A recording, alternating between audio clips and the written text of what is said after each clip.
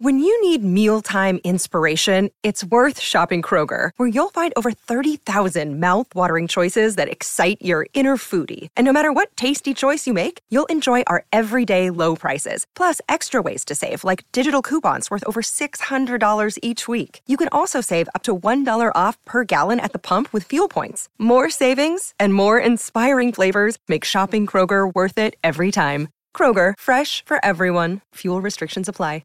Another day is here, and you're ready for it. What to wear? Check. Breakfast, lunch, and dinner? Check. Planning for what's next and how to save for it? That's where Bank of America can help. For your financial to-dos, Bank of America has experts ready to help get you closer to your goals. Get started at one of our local financial centers or 24/7 in our mobile banking app. Find a location near you at bankofamerica.com/talktous. What would you like the power to do? Mobile banking requires downloading the app and is only available for select devices. Message and data rates may apply. Bank of America N.A., member FDIC.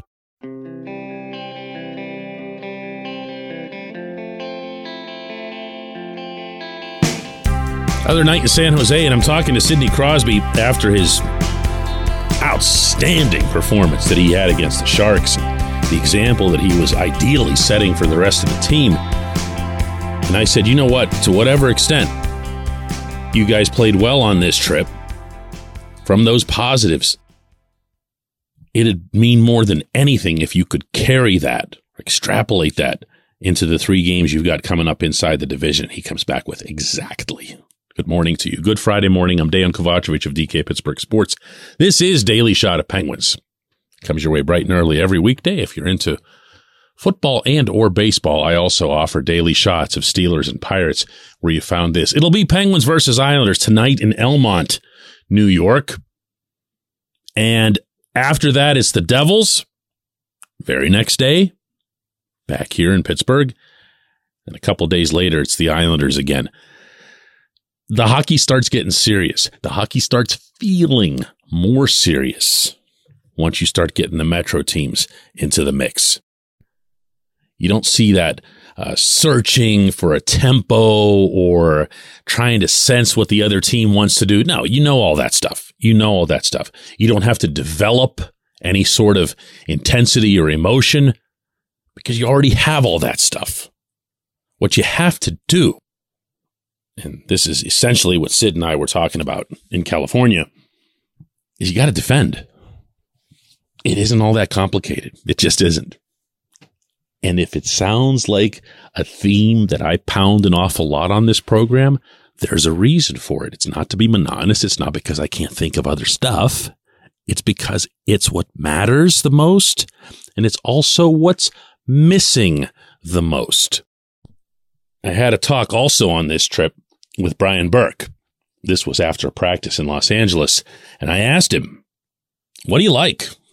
And I wasn't looking, this wasn't a trap. This wasn't loaded or anything like that. I wanted to hear from the man because he makes a stance regularly that he likes this team. So I asked him, what do you like? I like a lot about our team. I like our leadership. I like our forwards. I like our defensemen. I like our coaches. There's really everything about this team to like. It's impossible not to like this team. And I like their resilience. So we've been playing with critical guys injured all year long, and we keep playing competitive hockey. So what I don't like is we haven't been consistent enough. We've had those streaks, and I don't understand that. You win 12 or go 12 without a loss and then lose 7. I don't get that. So we got to sort that out. Okay, so you heard what he likes and you heard what he doesn't like. And what he doesn't like, which you could pick up on the exchange there, was unsolicited, is the inconsistency. Well, what does he mean when he says inconsistency? What does anyone associated with the Penguins mean when they talk about inconsistency? Mike Sullivan's talked about inconsistency. He uses the term volatility at times. You hear it from the players. What is it? Well, again, it's the fact that every once in a while, or whenever they're not going well, most of the time, they don't defend. They're not playing the game right. They're not on top of the puck. They're not pressing the puck. They're not putting multiple sticks on the puck. And then once they do get the puck, if they get it, they'll throw it away. All of which is part of defending. All of it.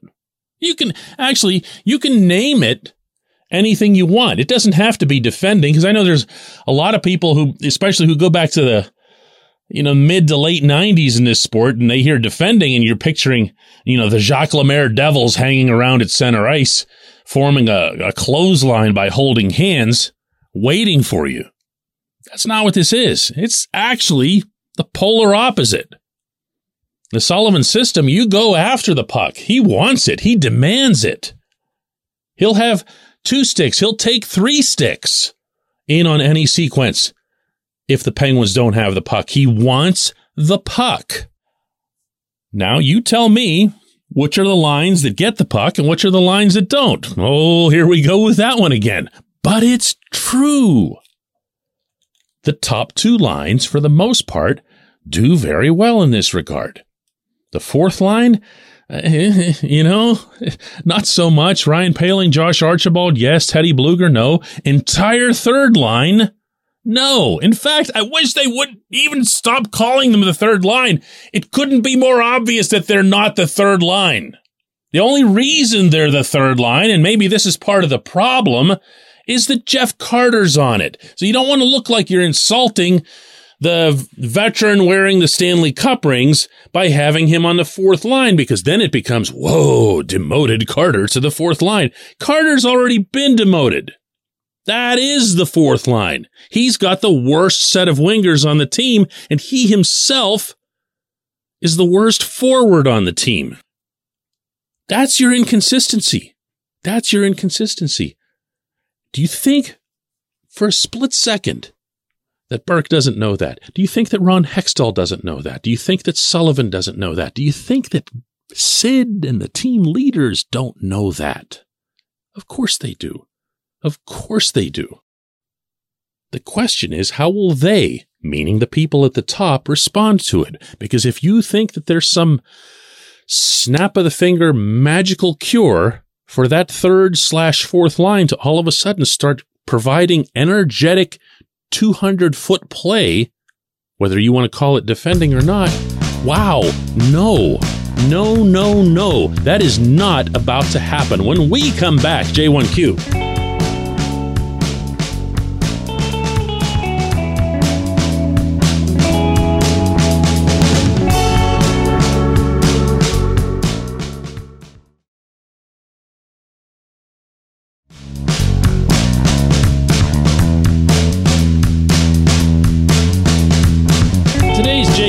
Comes from Nick, who says, I'm not speculating on the nature of Tristan Jarry's injury, nor questioning his toughness, his courage, or will, but I am wondering if maybe he and the coaching staff are proceeding with an abundance of caution, given the playoff results the last 2 seasons, the outcomes of which were directly affected by goaltender performance.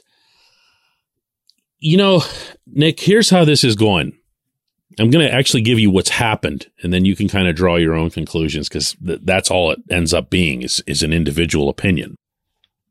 The Penguins come out of the bye week and the All-Star break with Hextall speaking with us reporter types for the first time in forever. And Jarry's status is brought up, and Hextall responds by strongly suggesting that there's been some encouraging developments with Jarry and that he should be back in short order. Over the ensuing few days, including the whole way through the trip in California, and again, I was there for all of it, he described Jarry's status the same way.